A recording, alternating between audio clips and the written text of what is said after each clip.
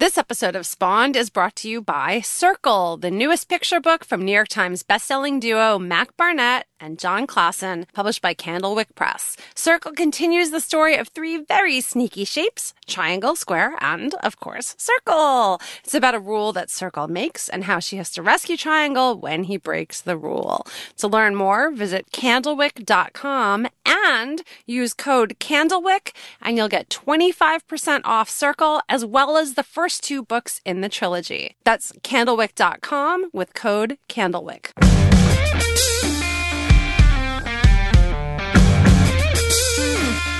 Hello and welcome to Spawned, a common sense and hopefully fun discussion on parenting and parenting culture. Hey, I'm Kristen Chase. I'm Liz Gumbiner, and we are the co-founders of CoolMomPics.com. And on today's episode of Spawned, we are going to be discussing raising digital natives and how to truly embrace it or even get ahead of it instead of fighting it, thanks to our guest, Jordan Shapiro. And as always, we will close out our show with our cool picks of the week. But first, let's talk a bit about our awesome guest. He is awesome. Yeah. Okay. So Dr. Jordan Shapiro is an international speaker and consultant whose fresh perspective on digital technology, child development, and family life combines psychology, philosophy, and economics in an unexpected way. And his recent book, which I have been raving about for a while. You have. And I can't stop. It's called The New Childhood: Raising Kids to Thrive in a Connected World. It's what we're currently obsessed with. And I found it after reading an interview that he did on NPR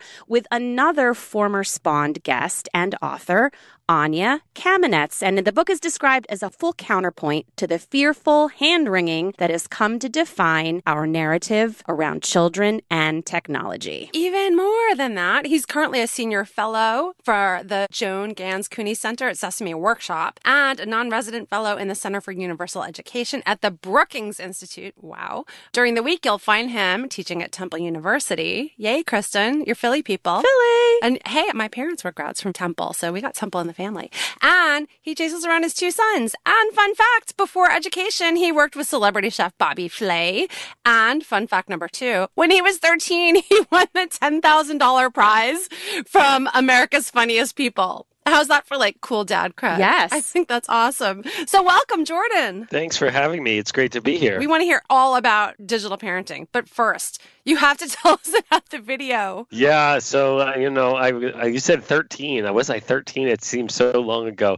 We did a video. We went to a shopping mall and I had to lug the keyboard and we did a video. My best friend and I did it together, and we had written a song, and the song was called "What Part of the Pig Does the Hot Dog Come From?" And we didn't understand that there was a sexual innuendo there when we wrote it, actually. We still thought it was funny that it was gross animal parts. Only later did we get the joke. I'm just glad you weren't getting hit in the nuts at 13, or whatever they used to put on those videos. That's really cool. The dog, Beethoven, was the guest host that week. So we got to hang out with Beethoven. That was pretty cool. From the movie? The big dog? Yeah, the actual dog. I have pictures of myself with the actual dog. Oh my gosh, that's awesome. That's totally dating us, and I love it. I know. Everyone who's our age is suddenly I remember that dog, and people who aren't are dog named Beethoven. Yeah, go ahead and Google that, people. Look it up on Netflix. Your kids will love it. Maybe. I don't know. Might be dated. Oh, poor Beethoven. Okay, so I am so excited to finally talk to you. I have been tweeting about you and telling everyone about your book based on this interview that I read on NPR with that guest that we talked about, Anya Kamenetz. And I have to say that this article and the book, since I have read it finally, have been life-changing for me. And it was the first article that I have seen that really addressed this idea, the concept of raising digital natives and how to embrace it instead of fight it. Because I feel like everything I've read has been all about managing or monitoring. And so I'm wondering, is that one of the reasons why you started researching and writing A New Childhood? Yeah, you said that very well. That's exactly the reason. Everybody talks about how technology is changing things, and I've never really bought into that. I more think humans change, and then we build tools in order to make us be able to do those ways of living and thinking that we prefer. And so I was watching all of these people tell me how to fight against this digital media and this digital technology. And I went, well, isn't that sort of fighting against the kinds of connections we want? Shouldn't we be teaching our kids how to do that in ways that make us feel good about what they're doing rather than pretending there's a way to avoid it? It's not going anywhere. Maybe it was a mistake to bring digital technology into our lives, but that fight's over already. It is, yeah. So now we got to figure out how we're going to do it the right way. And that was what made me write the book, was to give parents a positive vision of what it could look like to have this integrated into our family lives and into our children's lives and into our lives as a whole. So it felt like something that wasn't always discouraging. That was one reason I wrote it. The other reason I wrote it is I sort of thought everybody was lying, right? We all get these like hairy eyeballs from the other parents at the playground if our kids are using screens. And I sort of think kids are all using screens more than any parents are admitting, and parents are more okay with it than most of them are admitting. And I kind of wanted to give voice to what I feel like is this sort of unfairly silenced attitude. And I found that very much in talking about, since the book came out, talking to lots of people. A lot of people go, yeah, that's how I've always felt. I just been afraid to say it. I love this. Look, I'm very pro technology. And despite understanding a lot of the watch outs and how differently we have to raise our kids and what we have to learn ourselves to be good digital parents, I think there's so many positive things. And I know that the perspective in The New Childhood, I mean, the way you write it, it's guiding humanity towards a bright future. And I love thinking about it that way. And you talked about how our children will be able to create new, better models of global citizenship, connection, community. Like when we think about it that way, as opposed to like screens are destroying our children, like it really helps you shift your mindset as to like how we can use this positively. So can you talk a little bit about that perspective? Because it really is kind of zigging when everyone else seems to be zagging in the other direction. Yeah, I mean, the first thing I'd like to say about that is a lot of people see the book or hear me speak, and I can tell they imagine that I'm this super pro, all screens are good, techno optimist. And I'm certainly not that. I think I'm very much worried about all the same things the technophobes are worried about. I just don't think the solution to that is to turn away from it. I think the solution to that is to teach our kids how to live with it. I am worried about the social skills. I am worried about our kids spending enough time outdoors. I am worried about, do they know how to do things besides digital skills? But the way that we do that, I don't think, is by creating this sort of zero-sum game, or what I call the on-off switch mentality, right? Is it when is screen time okay? When isn't it? Instead, if we really want to create the world that we can imagine living in with these technologies that connect us, that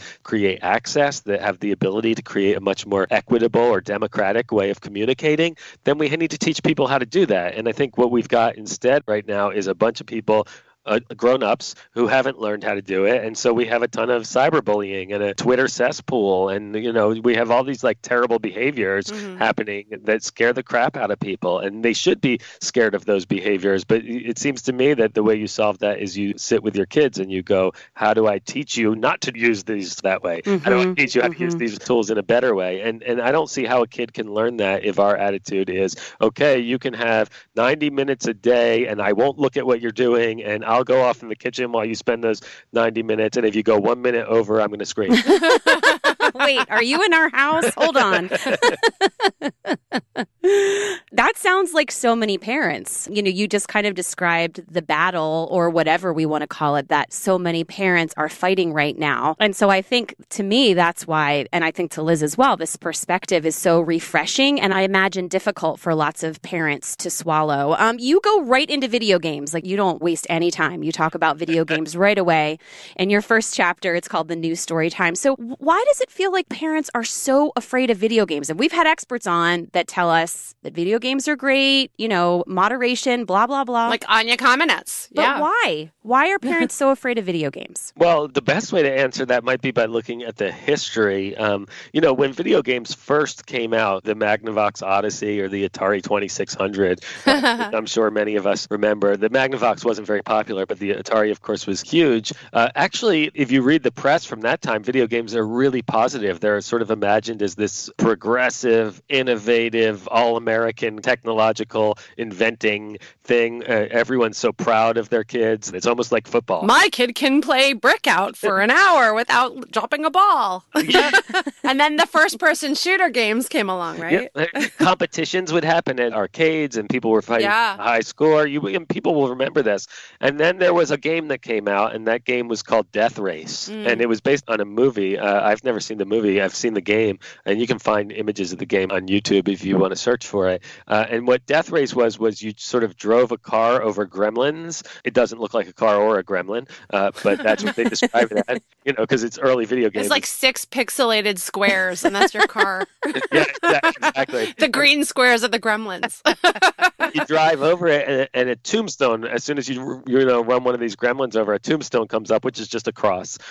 This terrified people. This was the first sort of moral panic about video games. When you think about it, it was actually weird. Games that people will remember, like Gunfight and Outlaw, were Atari games. They already existed. No one had any problem with them. I think that's because parents understood, cops and robbers, water pistols, cowboys and Indians, all the things kids played at that time. But they didn't get this idea of running over people. And I think it was just a real disruption to the normal, moral fiber of things. And from that point on, video games became more associated with pinball and with arcades and bars and all these negative things rather than sports and competition. We're still living with a lot of that. None of that's ever gone away, especially because it seems like every 2 years, 60 Minutes runs the exact same version of their Death Race moral panic story, which is, they just ran it in December. Almost the exact same story, where they talk to one person, they go, oh, it's bad for their brains. It's morally objectionable. We need some government intervention. They run this every couple of years. And that's why I think parents are so scared of it. It is odd, though, right? Because you're not scared of, if I were to tell you your kid's going to spend hours doing electronic music on their computer, you'd be proud of that child. If the child were designing architecture on AutoCAD, you'd be really proud. But as soon as it becomes a game, that's a problem. I think that's fascinating. Yeah, it is. I think also just the fact that it's on a screen gives it an automatic layer of terror for parents. I mean, we always say kind of nothing brings out the sanctimony, like this thing that goes around every few months and shows up in our Facebook feeds, like, please sign this pledge not to give your kid a cell phone till they're 16. Pass it around so everyone can commit to it. And then there'll be no peer pressure to get... I'm like, look, people, I know you want to do the right thing, but everyone's kids are different. Everyone has different situations. I have New York City kids who need phones because they're on subways by themselves commuting, and I want to be able to get in touch with them. Let's move beyond the safety question. I've always thought that's nuts, because why would you think right at the moment where they have the most hormones raging is the best time to hand them a phone for the first time?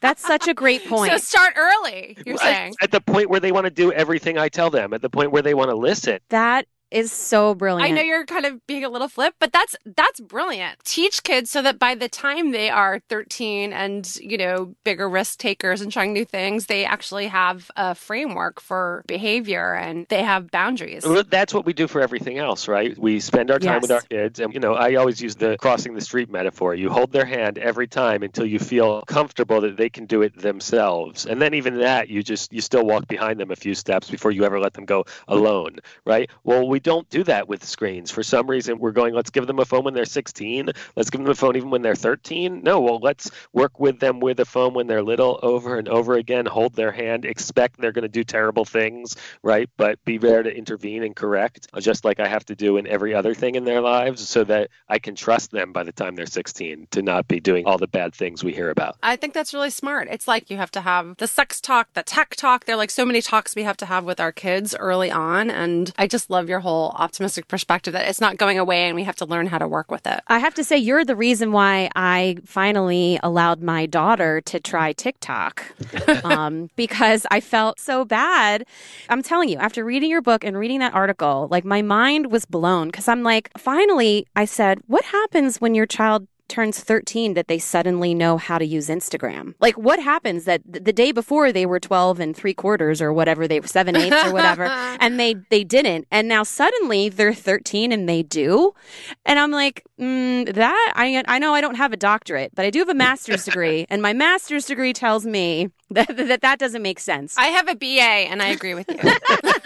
Well, I can say just as the parent of a 13-year-old that I kind of think he might have been better equipped for it at 7 and 8. That's when all he wanted to do was be kind. Yes, that's so true. That's really It's so nice. true. And I love the point you make about how if we start our kids off early, we could see a decrease or like a total eradication of all trolling and bullying. I mean, that sounds super optimistic, but like our kids will know so much that they won't stand for it. Like they won't have any time for that kind of crap. So I do like this idea of starting kids younger. You talk a lot about family screen time. Yeah.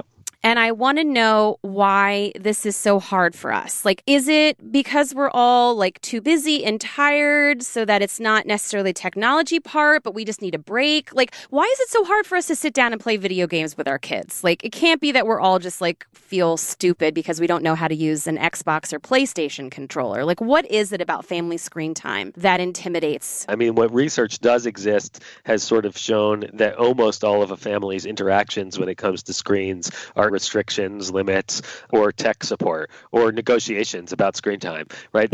Almost none of it is what the experts say should happen, which is family-mediated experiences, right? Where parents are asking questions about the media, whether that's television or cartoons or video games or screens. We know that there's very little of that happening. But as to why, I think all we can do at this point is guess. And what I've sort of found is I hear it all the time because I've said, hey, play a lot of video games with your kids. And I think part of it is people imagine doing that with older kids. And I'll be honest, I don't play many video games with my kids anymore who are now 11 and 13, mostly because I'm not good enough at it, right? They don't want me to play with them anymore. Yes.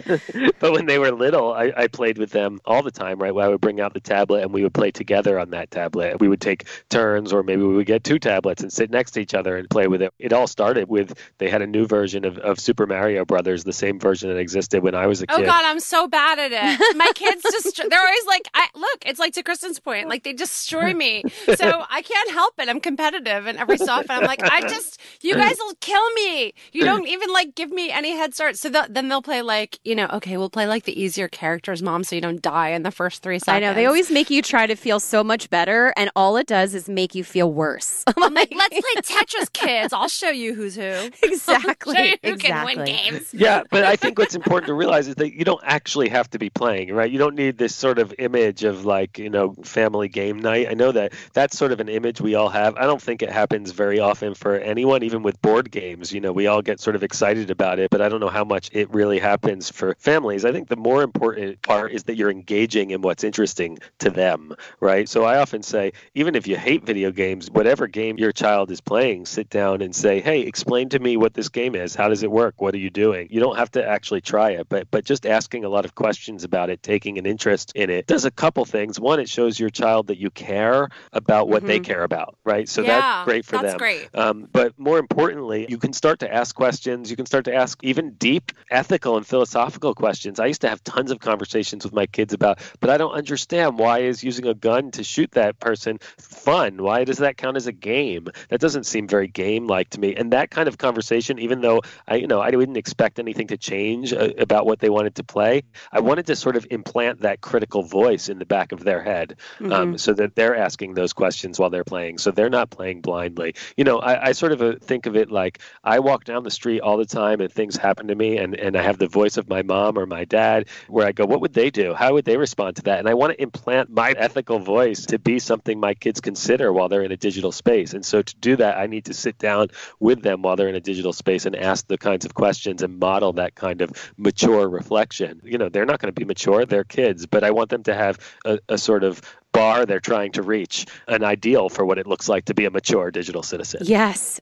All right. We have a Facebook group for parents called Out Tech Your Kids. And one of the biggest questions we get is how to balance the screen time. Is screen time created equal? So we hear, well, they're just sitting around playing video games. Is that the same as them like creating a YouTube video, or like you said, writing electronic music, or, all of those different things that you can do that relate to technology? What are your thoughts on that? Is there a time limit? Do you think that it just kind of all goes together? That's something we get asked a lot. Yeah, I think it really depends on the particular kid, first of all, right? Different things for different children, and they're going to be interested in different things. First, I'll deal with the time question, which is sort of the same as what you just said about the age question. When people say, what's the right time of screen time, I always want to say something absurd like, at 233 minutes and 52 seconds, permanent brain damage. So don't pass that moment, right? Because it's obviously not true, right? There's no right or wrong time. And it really depends on the child. I was just talking to a parent the other day whose child's a really serious gymnast and does more hours of gymnastics training than I could ever imagine doing in my life every day. And the child comes home and wants to just chill out with a screen at the end because the child's exhausted and just needs that time. Well, what's wrong with that, right? So that seems like a really good use for that child who's clearly getting plenty of exercise, right? Who's also getting good grades, right? So I think you first need to ask. My strategy with my own kids has always sort of been, I never put any limitations on it, but I put lots of other requirements, like they are required to read every night before bed. That's a habit I wanted to build the same way you build toothbrushing habits. Of course, they fought it for a long time, but now it's normal for them. I require them to spend some time outside. I require them to spend time with other people face to face. After that, as long as they've done all the things that I care about, then if they can fit in another 8 hours of screen time, by all means do it. They can't. There's not enough hours in the day to fit that much in. But as long as they're doing those positive things, I don't see what the worry is. As to the different kinds of things, I don't even think that's so much about the child as much as about the parent, right? Which things match your values. If I find my kids spending hours watching those dumb videos where they unwrap toys, we just wrote about that. I literally just wrote a post about 15 kinds of videos to watch with your kids besides unwrapping toys. Other than those. Parents forget there's other stuff out there. I find it to be the worst sort of representation of consumerism I can imagine, and just not even subtle advertising. Exactly. And if I find my kids doing that, I don't scream at them. I don't tell them they're not allowed, but I torment them. I'll sit there and go, this is just an ad. Why are you watching this? And my strategy is always sort of torment them until they want to change to something else. For my kids, it's those satisfying videos. They're all like SEO with satisfying videos, and they can just watch frosting being put on a cake for 25 minutes. I'm like, all right, if that's soothing for you. Yeah. You were talking about how there's no exact time limit. And I think what's really interesting about you and the book in general is that this is not theoretical. You're really research and science-based when you talk about this stuff. And I know we've seen things like the AAP recommends no more than 2 hours because after 2 hours, kids' brains go to mush. So it seems like you have a different perspective than that. I don't know that I have a vastly different perspective than they do. I've talked to a lot of the people who wrote those guidelines. I know many of them personally. And those guidelines, when they wrote them originally, they were really worried that kids weren't getting the things we know really matter, which are the eye contact with the parents, what they now call servant response interactions, right? Where a kid picks up a ball and you go, that's a ball. And they go, gaga. And you go, yeah, gaga, a ball. You go back and forth this whole conversation, that interaction. That's so important. We know how important that is to brain development. We know how important those interactions more than anything else are to almost all other outcomes throughout life. And what I think the AAP was really worried about is that kids were going to be handed a tablet and put in the corner and just sit there and watch it all day and not get any of those other things. And if that's happening, you have a major problem. That should not happen. If you have a kid under 2 and you want to put on a video for 20 minutes so you can take a shower, that's not going to hurt your child. But if you're doing that all day, every day, there's a problem. And so I think we have to be realistic. And I think everyone in the AAP would probably say the same thing. If you're thinking of screen time as an actual activity that your kid spends time doing every day, that's probably not a good idea at under 2 years old. But to occasionally see a screen is not going to contaminate their brain permanently. I've always thought that maybe some of those AAP recommendations are kind of lowest common denominator. I think people who are listening to this podcast, who are reading Cool Mom Tech, who are reading your book, are really engaged parents and care about this stuff. And the fact that they have guidelines and have limits and are concerned about this probably makes them more engaged than a lot of parents. And I just always wondered whether some of those guidelines were just to give you a cutoff point in case you needed it. I mean, that's my sense. I wasn't involved in writing the guidelines, so I can't speak for sure, but that is absolutely my sense, is those are ways of nudging parents into the best practices that will have the kids have the most positive developmental outcomes. But I think any good pediatrician would also say, a parent needs to make those decisions for themselves and do it in an informed way. That's kind of our entire take on Cool Mom Talk. We always say, your kids best. Yeah. And that, if you're looking out for your kids and doing what you think is best for your individual kid, then that's, I think, the most we can ask for anything in parenting. Right. If they start calling your phone mom, then you're in trouble. I don't need you, Mom. I've got Big Bird. That's my test there. What's always funny about those guidelines? I mean, I always hear people when they want to argue on the pro screen time side, they always go, it depends what you're doing on the screens. So if you're doing a video chat with grandma, that's positive screen time. And I always kind of want to play devil's advocate there and go, well, do you have research that shows that that's positive? Or you don't have any research that shows that that's positive? You don't have research that the other stuff is negative. Depends what grandma's saying, I guess, on the phone. Yeah. All right. Well, speaking of phones, I think this is a good last question to sum up this conversation Although that we we're could having. talk to you for a very long time. I know. But, everyone's just going to have to go get the book, and then we'll have to do a follow-up podcast where we can talk more about this. So I know you have experienced this. We see this too with the site as well, in that parents just have these adverse reactions to kids and phones, right? It's just like, kids, phones, hold off as long as you can, it's a scary thing. And, we parents, I think, are a bit ambivalent about our own phone habits, which probably doesn't help. So I'm wondering, how do you address the naysayers? And I can imagine that folks, I'm going to say my age, Gen Xers, 40 and up, who still have like one big foot left back in the olden days. Like, I remember the time our telephone would go from the kitchen to the living room, we had to untangle the cord. Right. Like, how do you get those folks to embrace this approach or this model or whatever you're calling it? Because I'm all in. Like, clearly I have jumped in the deep end, but I'm sure there are a lot of parents who need to ease themselves into this mindset and get away from, that whole managing and monitoring kind of situation. So what do you say to those folks? How do you get those naysayers, if you will, to come to the dark side? The dark side. Don't call it the dark side. I don't know. Come to the light. Is that better? Come rule into the number light. 1, I don't call it the dark side. Man. All right, fine. We'll redo that. How do you get parents to come to the light? How's that? Okay.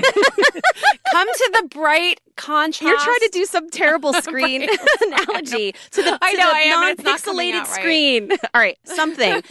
How do we get parents to, I don't know, to understand how this can be seen as a positive and can really help our kids? Well, I think the first thing is to recognize that technology is a neutral thing. It's just a tool, and our entire lives are mediated through different kinds of tools, whether it's a chair is a tool, a fork is a tool, or, a table is a tool. All of these things are sort of technologies that didn't exist once and existed before. And the real question is, what do you do with them? Do you live with them in healthy ways or in not healthy ways? Not are they good or are they bad? And so there's two different approaches. So let me start with this one. What I would say to most of them is, if you want your kids to live a life where this is integrated in a healthy way, then you have to figure out how to accept it, and you have to figure out how to integrate it, not to resist it. That's not realistic. But the way I often convince parents, and I do this in the book in so much detail, is going through the history. And when I say history, I don't just mean the history of technology. There's parts in the book where I go back to the ancient history to show the different places where resistance to tools existed as soon as new tools or new technologies showed up, and that eventually people learned how to integrate that into civilization. And that is a normal human problem. That's not a problem unique to our generation. That's not a problem unique to digital technology. That's every single time. People resisted the printing press. People thought books were a terrible thing because they were going to make people isolated, right? Because before books, people sat in churches or synagogues or campfires and heard stories. And then suddenly they were holding these books to their noses. People thought that was going to be terrible. Socrates thought writing was going to ruin all humans when they invented writing of letters instead of just speaking. There's just so many examples of this. One of my favorites is I found articles where physicians warned parents not to let their kids sit by the windows in trains because human brain wasn't capable of watching things go by that fast, and that it was going to cause permanent neurological damage. Oh my gosh. Alrighty. So, To say nothing of rock and roll. oh yeah. Rock and roll, yeah. Wow, this is so great. Like Kristen, for real, has been talking about this nonstop. She's like, you've got to finish, you got to read it, you got to read it. So now I'm totally going to read it. And for our listeners who want to read it too, it's called The New Childhood, Raising Kids to Thrive in a Connected World. And Jordan, where can people find you if they want to learn more or, talk to you? Do you have a social media channel of choice? Yes, well, the easiest way to talk to me is through Twitter, and I'm at Jordosh, Jordosh. And then you can always contact me through my website, which is www.thenewchildhood.com. Easy. Yeah. That's awesome. And listen, you're going to stick around for our cool picks of the week, yeah? Yeah. Terrific. We'll be back with that right after this. So, Liz, guess what book we have been reading in our house every single night at bedtime? Is it named after a shape? It is. Is it named after a circle? It is exactly. Ding, ding, ding, ding. Is it called Circle? How did you guess, Liz? I'm psychic. Well, you know what? I love that our sponsor, Circle, is back again. This is the newest picture book from the New York Times best-selling duo Mac Barnett and John Klassen. It's published by our friends over at Candlewick Press. And I have to tell you what, my 8-year-old, Bridget, cannot get enough of all of these stories. This is actually the third in a trilogy. There was Triangle, Square, and now Circle. Are you sensing a theme here? They're so good. Well, people who read Cool Mom Picks know that we love sharing our favorite children's books and picture books for kids of all ages. Yes. It's like one of our favorite kinds of posts to do. And I mean, John Klassen's illustrations are absolutely spectacular. Like, I want to own his art and hang it on the wall.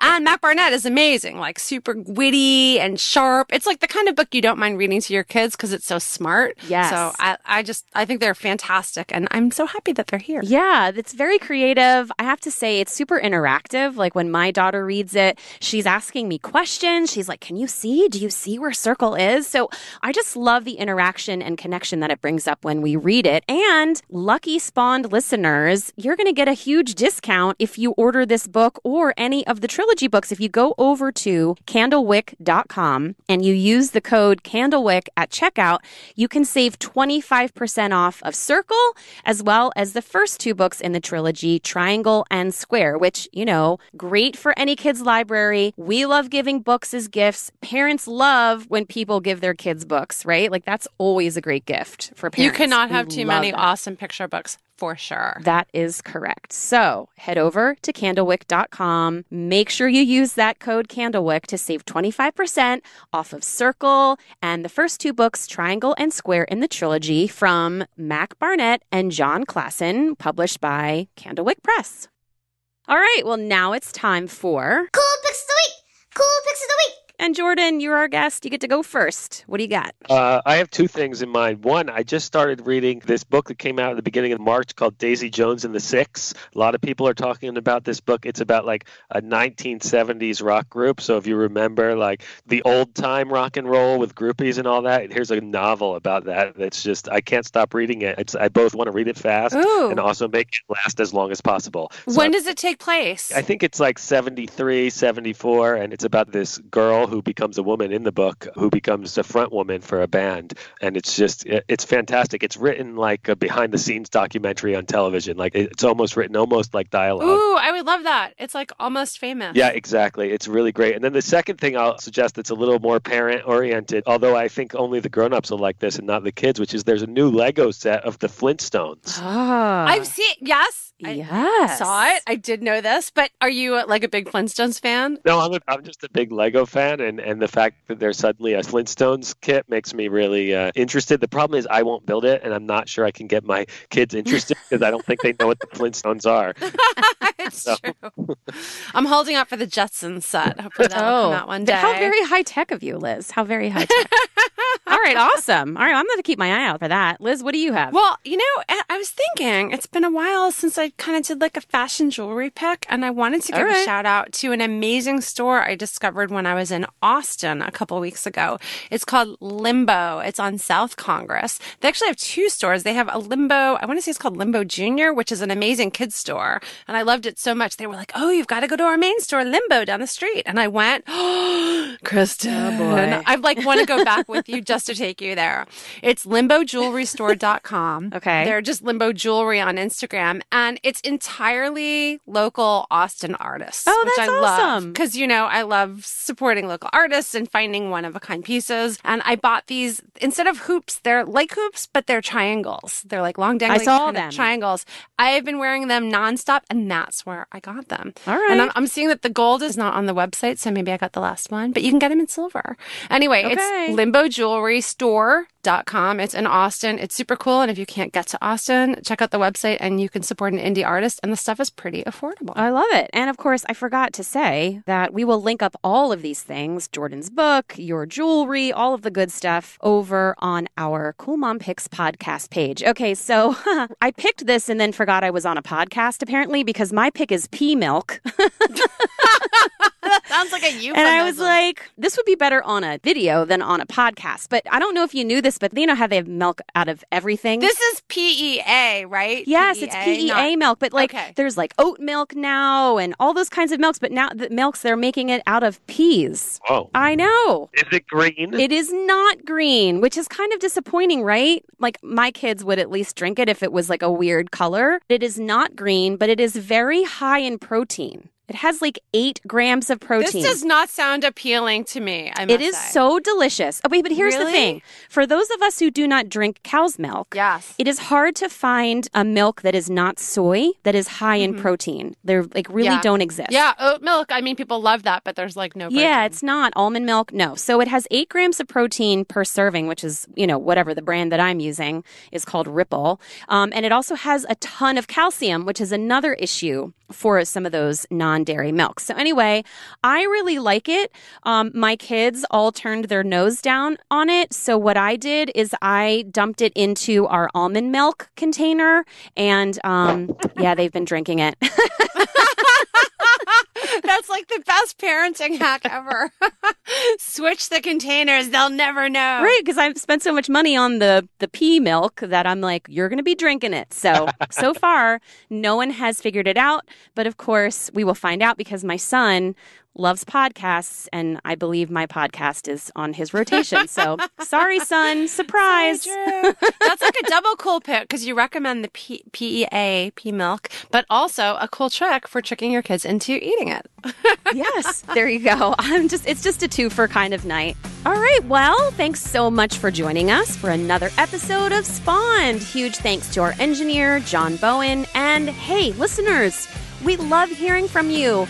Pretty please, leave us a review on iTunes and subscribe. You can do that right now while you're listening, and be sure to download our episodes. And hey, Liz, I saw that you posted over in our Spawned podcast community on Facebook. Because you know why? Our Spawned podcast community members on Facebook get a first look at all of our new episodes, and they get to talk about it before anybody else. That's true. Plus, they're leaving us really cool ideas for topics that they want covered. So if you have things that you're like, you don't talk about this enough, then you know what? Let us know. We love hearing from you. Just go on Facebook, where Facebook is, and look up Spawned podcast community or just Spawned, and you will find it. We would love to have you join us to chat about everything we talk about here. And you know what? Anything else you want to chat about. So come on over. Yeah, Kristen's like asking for hair tips. Like, it's Date a fun, night chatty, tips. like little break from the craziness of the day. So come over and hang out with us for a little bit. It's fun over there. Yes, and be sure to follow us. We're on Twitter, Instagram,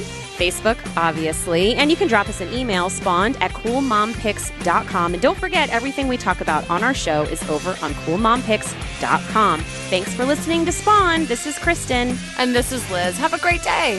Bye.